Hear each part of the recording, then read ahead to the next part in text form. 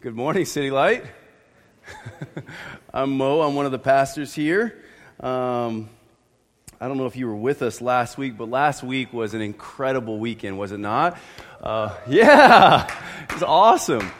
We got to hear people's story of how Jesus has come into their life, changed it forever, and brought them from death to life. We also got to hear see 28 people get baptized. Like, hallelujah, that we would see God's grace in such a way, that we would see that God is at work. And it was an amazing thing, right?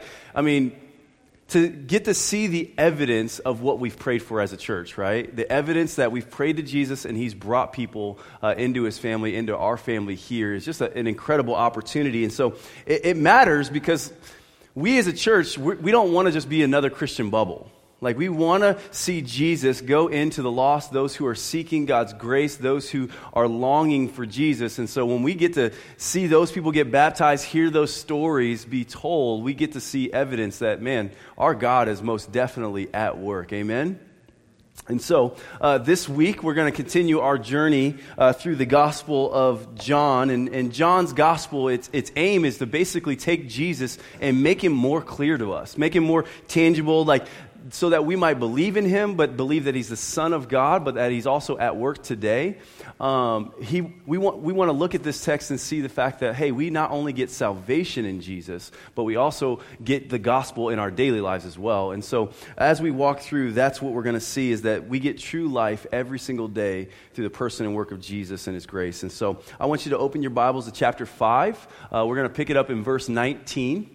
But before we get there, I want to give a little bit of context. So my little friend shared a short story about a guy getting healed last week. Remember that? Austin did that for us. Super helpful. So Jesus comes in and heals a lame man who had been lame for 38 years, right? So He comes in, He heals the guy. What we didn't hear last week is that He did it on the Sabbath. So for Jews at that time, to do something like that on the Sabbath was a no-no. They were like, I can't believe you just did that. Because they obeyed God's command. God's command said, hey, you will set apart the Sabbath day and keep it holy. And so what they did is they took that command and took a bunch of rules and regulations and put them on top of it. So they did not just work, but it was also seen as a bad thing for you to go and heal somebody on a Sunday, or for Saturday in their case, but on the Sabbath day. And so it was a no-no. They were angry at Jesus for that. And then Jesus, like He does several times throughout this particular gospel, He decided to say, okay, you're angry, you're hot, you're fire. I'm going to take gasoline and just throw it on there. So here's what He did in verse 16. He says, and this was why the Jews were persecuting Jesus, because He was doing these things on the Sabbath, because they essentially viewed Him as breaking the Sabbath. But then Jesus says to them, my Father is working until now, and I am working. Now you're sitting there like, okay, so why is that offensive? The reason why is because Jesus called God Father. It would have been an absurd thing for someone to call God Father, because if you were going to call God Father, that means you're saying that you're equal with God. And so for the Jews, they called that blasphemy. It was like the worst crime that you could commit within their faith, within their culture, within their people. And so Jesus, to say, hey, God is my Father and I'm doing work like Him, was blasphemy. Now, in our day, if somebody said, hey, I'm God, well, we'd think that person's a little sketchy and kind of like say, let's keep your distance because you're weird. But in their day, the penalty for blasphemy was death. And so what we actually see later on in Jesus' life is that that's one of the contributing factors, humanly speaking, as to why Jesus was crucified, because He did, in fact, say, hey, I am God. He committed, in their sight, blasphemy.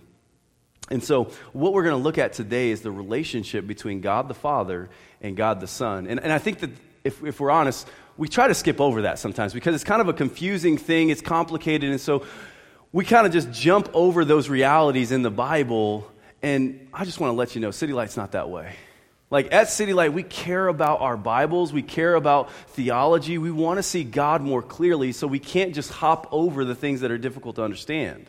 And so what we want to do today is we want to illuminate and take those things and teach those things so that we can have a deeper understanding of God. If you open your Bible and you just jump over the things that are complicated or hard, well, you're missing a good portion of your Bible at that point.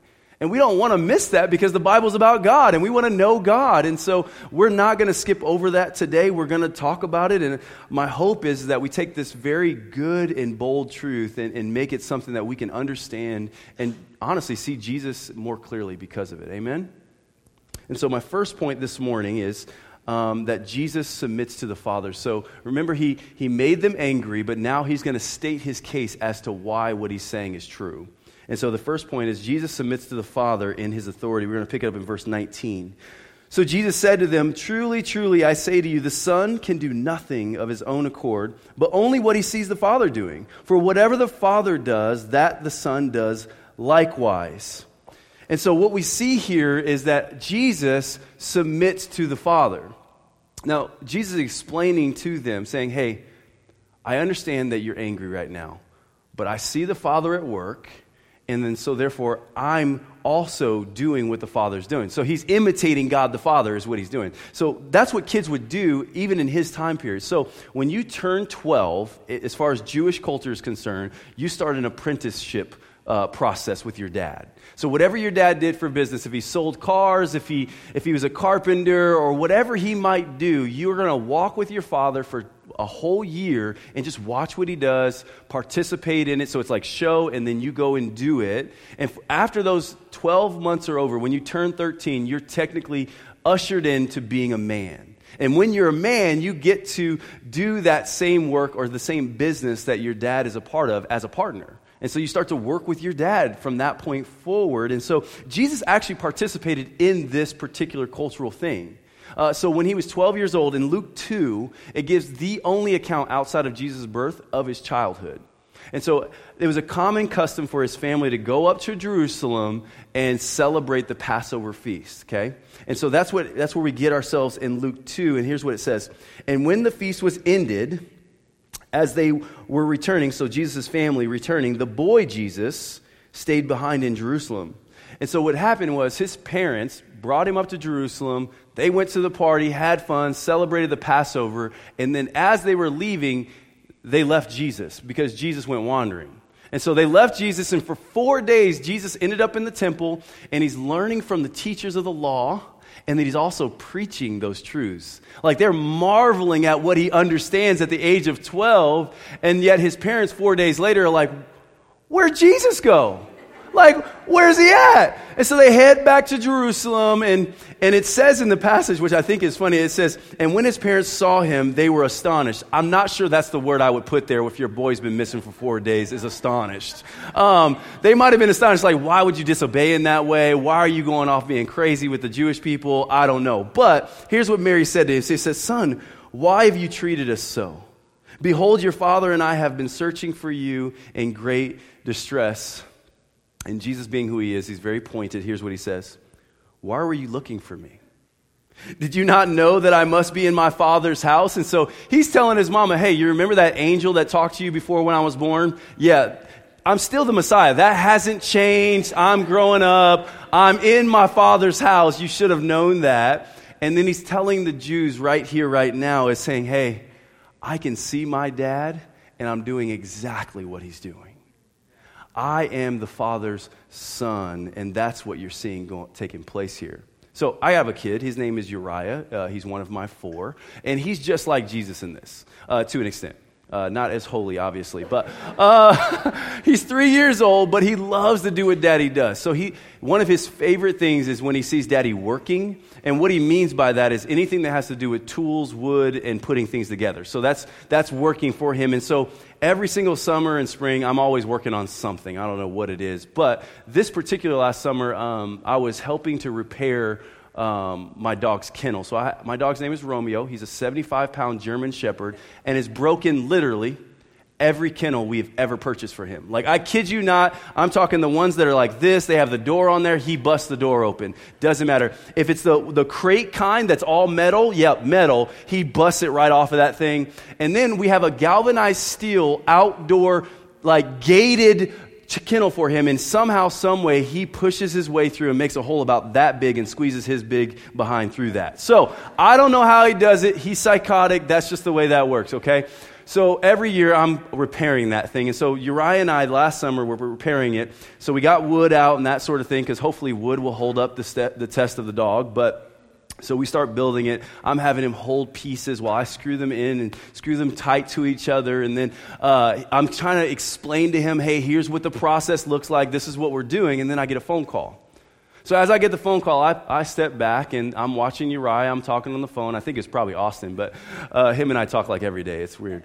Anyway, so I'm talking on the phone, and then I see Uriah bends over, grabs the screw gun, grabs a couple screws, puts the screw up against the wood, and sure enough, takes the screw gun and goes, screws the screw all the way in. And then he takes the next one and puts it next to it. He takes the screw gun and goes, screws it all the way in. And I'm telling you, dude did not read a book. He can't read. So he doesn't know how to do it based on reading a book. He didn't ask me permission because I was sitting there watching him, and I showed him how to do it. And so my son Uriah was only doing what he saw his father doing. And that's what Jesus explained to them. Hey, I'm imitating the Father. Now, City Light, did you know this? That's yours and my call as well, is to imitate the Father. Ephesians 5, 1 through 2, it's going to be on the screen. It says, therefore be imitators of God as beloved children, and walk in love as Christ loved us and gave himself up for us, a fragrant offering and a sacrifice to God. Think about it this way. When God speaks of Jesus saying, he is my beloved son, he says that about you too. He says that about me, that we are his beloved children. And so as our Father, like we talked about, when you're born again, you come into God's family. And so God becomes your Father. We can watch our dad, we can watch our Father at work and imitate him. We can see his goodness, his love, his joy, his compassion, his holiness on display, and we can imitate that. And we can open up our Bibles and we can see how the person of Jesus responds to the Father, and we can actually see even more clearly what it would look like to imitate our Father.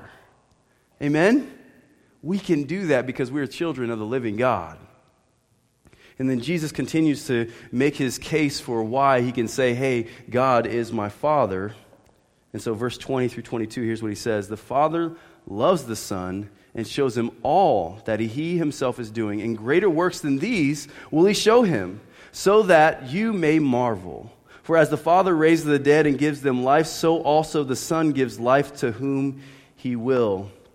Jesus explains that his Father not only lets him watch what he's doing and lets him participate, but he lets him be an integral part of the story.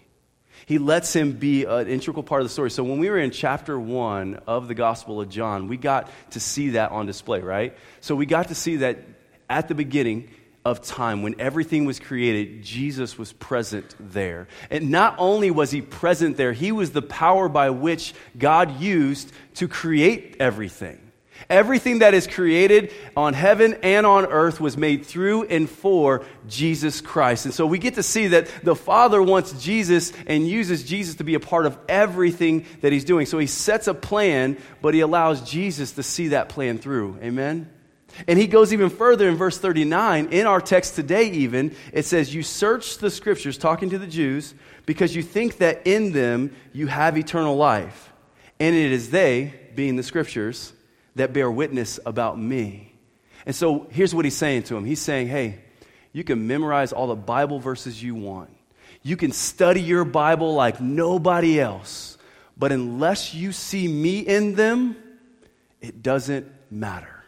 You got to see Jesus because the Bible is about Jesus. So God the Father is so intimately in love with the Son that he uses the Son to fulfill his plan. He makes him the center of everything.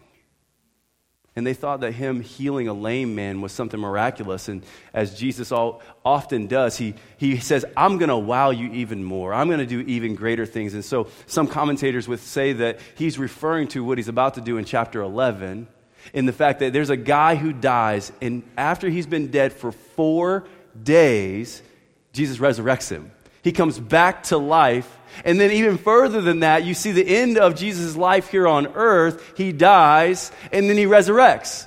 That's the linchpin of Christianity right there. Like the greater things that he's talking about is this resurrection. Without the resurrection, our faith doesn't count. It doesn't fulfill anything. Here's what Paul says about it, 1 Corinthians 15.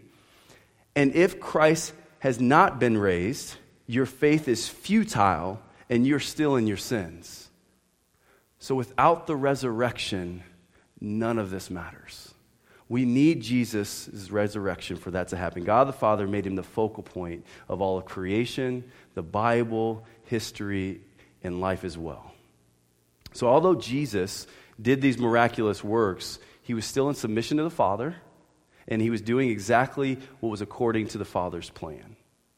And then he goes a step further and wants to continue to flesh that out for us in verse 23 and 24. That all may honor the Son just as they honor the Father. Whoever does not honor the Son does not honor the Father who sent him. Truly, truly, I say to you, whoever hears my word and believes him who sent me has eternal life.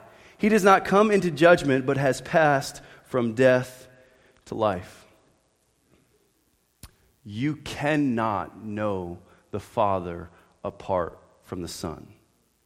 See, this section here, this particular place, has such a value, such an implication on all of us in the room.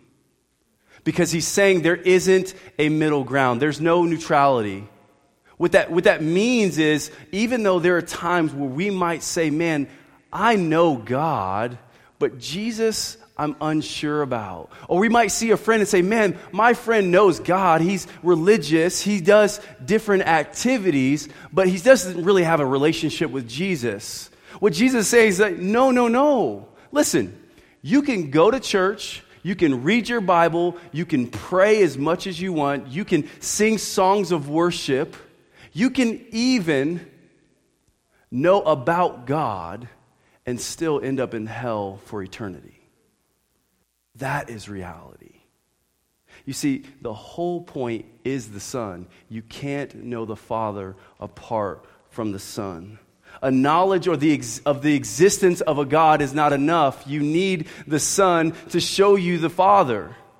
That's what he's saying here. There is no middle ground. In verse 23, John shows us that the only way to God is through the Son. So believing that there is a God is not enough to save our souls. You must put your faith in the Son of God, and only that can actually give you eternal life. And then when Jesus says truly, truly in verse 24 here, that's a key thing, because he says truly, truly a lot, but here's what he's saying. So another word that you can use is amen and amen. So when you hear amen, truly, truly is kind of the same thing there. But what he's saying is everything that follows after this, after I say truly, truly, is uncontradictable. Meaning you can't contradict it. There is no contradiction to it. It is true and complete and utter truth. And so when he says, truly, truly, I say to you, whoever hears my word and believes me or him who sent me has eternal life. He does not come into judgment, but pass from death to life. What he's saying here is this is completely and utterly true, that if you put your faith in the Son of God, hell is not an option for you. That's true. He's saying there is no contradiction in it. And so Jesus submits to the Father, but he's called us to believe in the Son. Amen? Which leads me to my second point in Jesus' conversation with the Jews. My second point is Jesus is also equal with the Father. Jesus is equal with the Father and has his own authority. We're going to pick it up in verse 25. It says, truly, truly, there it is again. I say to you, an hour is coming and is now here when the dead will hear the voice of the Son of God, and those who hear will live. For as the Father has life in himself, so he has granted the Son also to have life in himself. And so when I say that Jesus has authority, he has authority to give life. So just a minute ago I said, if you do a bunch of spiritual things, that's not going to save your soul. I didn't say that to condemn you, but to show you good news. Good news that there's an opportunity here, right? I don't want you to walk through your life wasting your time believing that a knowledge of some ambiguous God was enough to get you there. I don't want you there. I want you to understand that only through the person and work of Jesus Christ, dying on the cross for your sins and raising from the grave, can you actually have true life here and now. Apart from him, we're dead.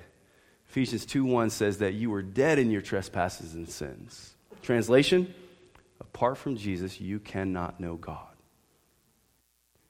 And I want us to see this, though. The Son has authority to give life, okay?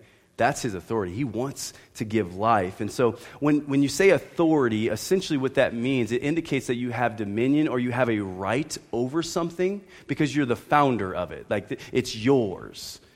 And so as you're sitting here, you're probably thinking, okay, I get it.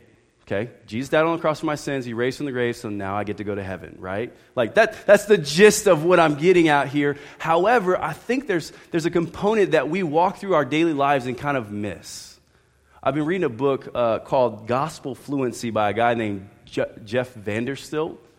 And I started reading it actually just this week. And as I was reading it, he said that I'm an unbeliever. He said that he himself is an unbeliever, which really confused me and made me want to just kind of put the book down and slide it to the side because I'm like, why are you talking about the gospel then? It doesn't make any sense. But he continued to explain. I gave him a shot because he is a pastor in California. But he started to tell me that, he started to talk about in his book that, yes, I believe the Son of God, by his death, burial, and resurrection, it has the power and has given me true life and saved me from death. He's like, I get that. I believe that. But what he also says, but in the everyday workings of his life, he doesn't always function in a way that shows he believes it. He doesn't always live in such a way that shows that he believes it. And City Light, I want to make this really practical today if we can. I think if we're honest, that's us. Right? Like we have the faith to believe that, yes, once I die, I get to be with Jesus. That's my faith. Like the death, burial, and resurrection, yep, I got it. Salvation, we're good. But in the inner workings of the day-to-day, moment-by-moment parts of our life, we don't necessarily believe that the gospel is sustainable for it. That it's not relevant for our day-to-day. Or we even have just some of a belief that the gospel itself is only sufficient for those times where I'm at the lowest of lows and desperate. Amen? But I want you to know that Jesus' death, burial, and resurrection, his life that he gives, the authority that he gives in life is not just life after death, but life here and now. He wants to write a new story for you. He doesn't want to just give you a ticket to heaven. He wants to be the source of life, joy, security, wisdom. He wants to be that for you. He wants you to have him in your story as you walk day by day. He wants to be the king of your life. And so you got to ask yourself the question, will you let him rule and reign and have authority over you today? Will you let him have rule and reign and authority over your life tomorrow? Will you let him inform how you parent your kids? Will you let Jesus inform how you interact with your fellow coworkers or fellow students or your neighbors? Will you let him into the most intimate details of your life and show you how your heart can love like Jesus loves?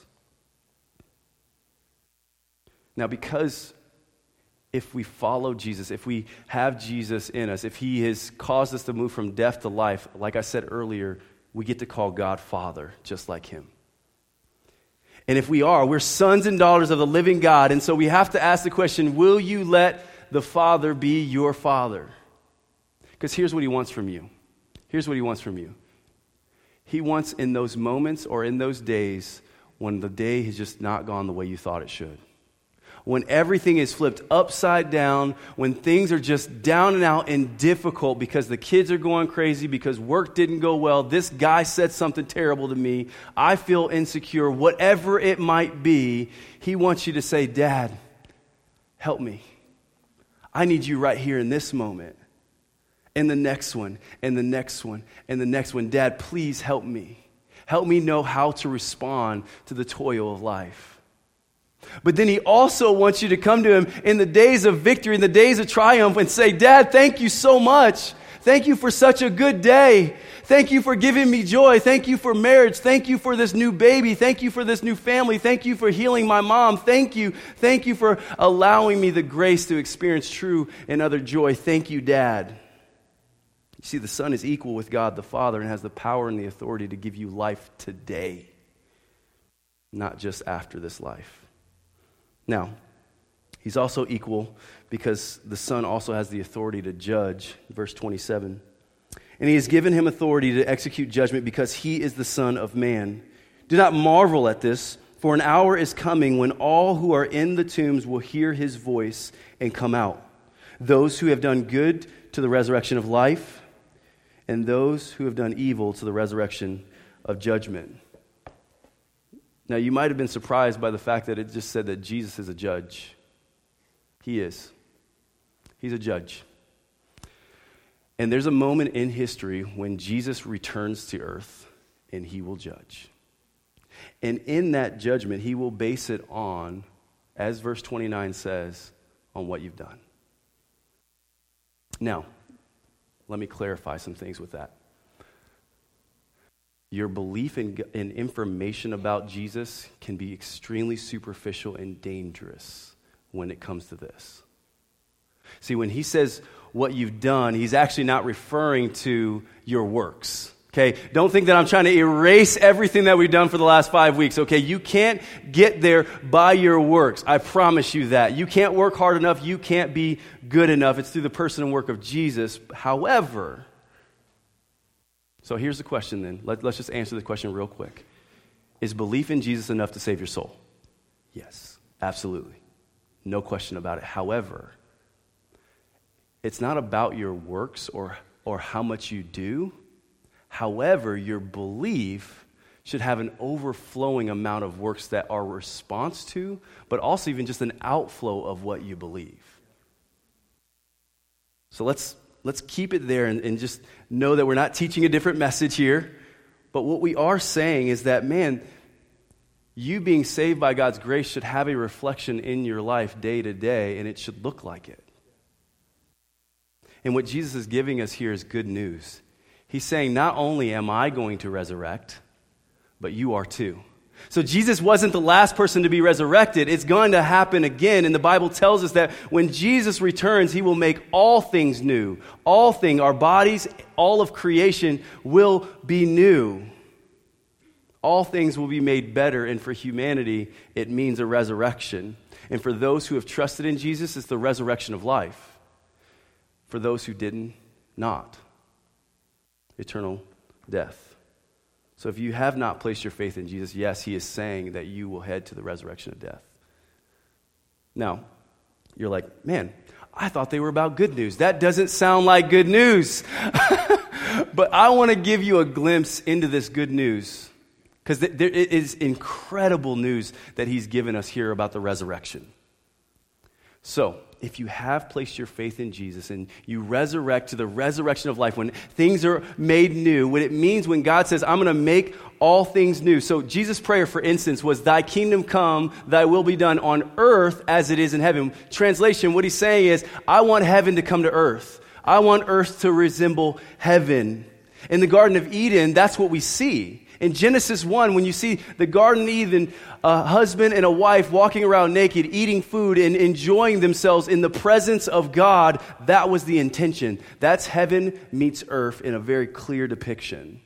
But then sin comes into play and separates those two. And so what God is saying here is like, hey, I want to bring that back. I want to make all things new and put it right back the way it should be. Funny thing, that was the beginning of the book. The end of the book in Revelation, if you look at it, it actually doesn't say that we go up to heaven, but that heaven comes down to us. That's the beautiful picture. That's the good news that he's giving us. A theologian had put it this way. He says, heaven is great, but it's not the end of the world. What we are interested in is life after death. We want to experience true life. And it's good news that our Jesus, our God, is in the business of redeeming all of creation back to himself. Our hope is the resurrected Jesus, for his resurrection also means our resurrection as well. Now, let me describe this a little bit to you so you can get a picture of it. So my boy, he was saying he was hoping about the height thing last week. He could be taller, but I don't think it'll matter. I think he'll still be at a dunk with his resurrected body. Like, it's a new thing for him. He can get up, okay? No boosting him up anymore. Like, he'll be there. That's the resurrected state. That's the new heavens, new earth. The new heavens, new earth, on a serious note though, means no sickness. It means no cancer. It means no pain, no suffering. It means if you can't walk now, you'll be able to run then. It means that any hurt or pain that you might be experiencing in the present is done away with. It's no longer there. There's no death.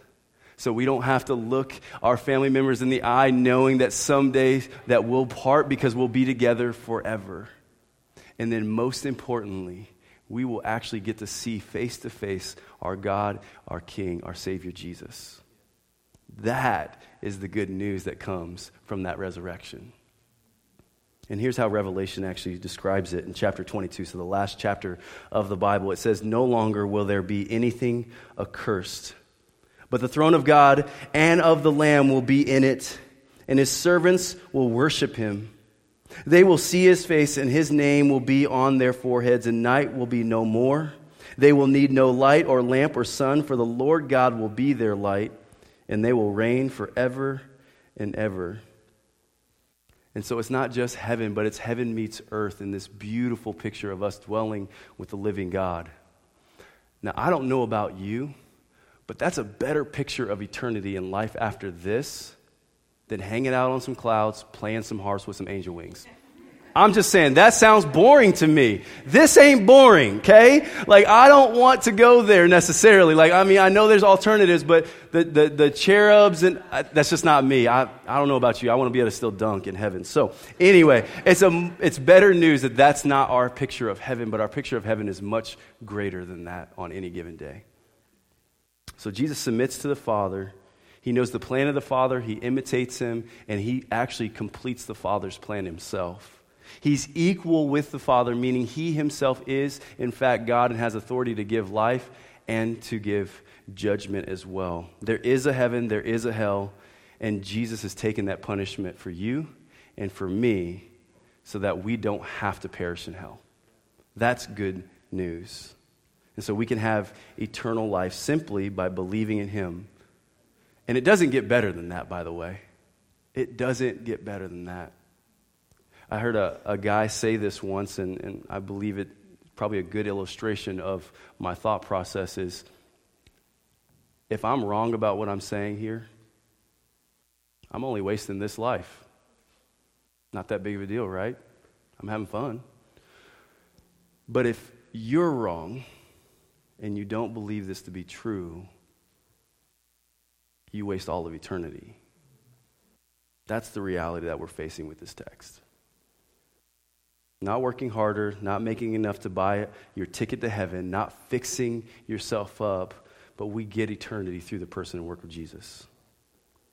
And if you place your faith in him, that's good news for the next 60 years. That's good news that you can share with other people. There are people out there who desperately need it. So if you get cancer, for instance, and you're healed from that cancer, how many people you think you're going to tell? Right? So I just told you that you're going to have a resurrected body with a living God for all of eternity and get to have fun in heaven and work and play and dunk. And there will be no pain. There will be no suffering. There will be no worrying. That's the best news I've ever heard in my life. Wouldn't I want to share that with other people? We have 60 years to show and share that same message with other people.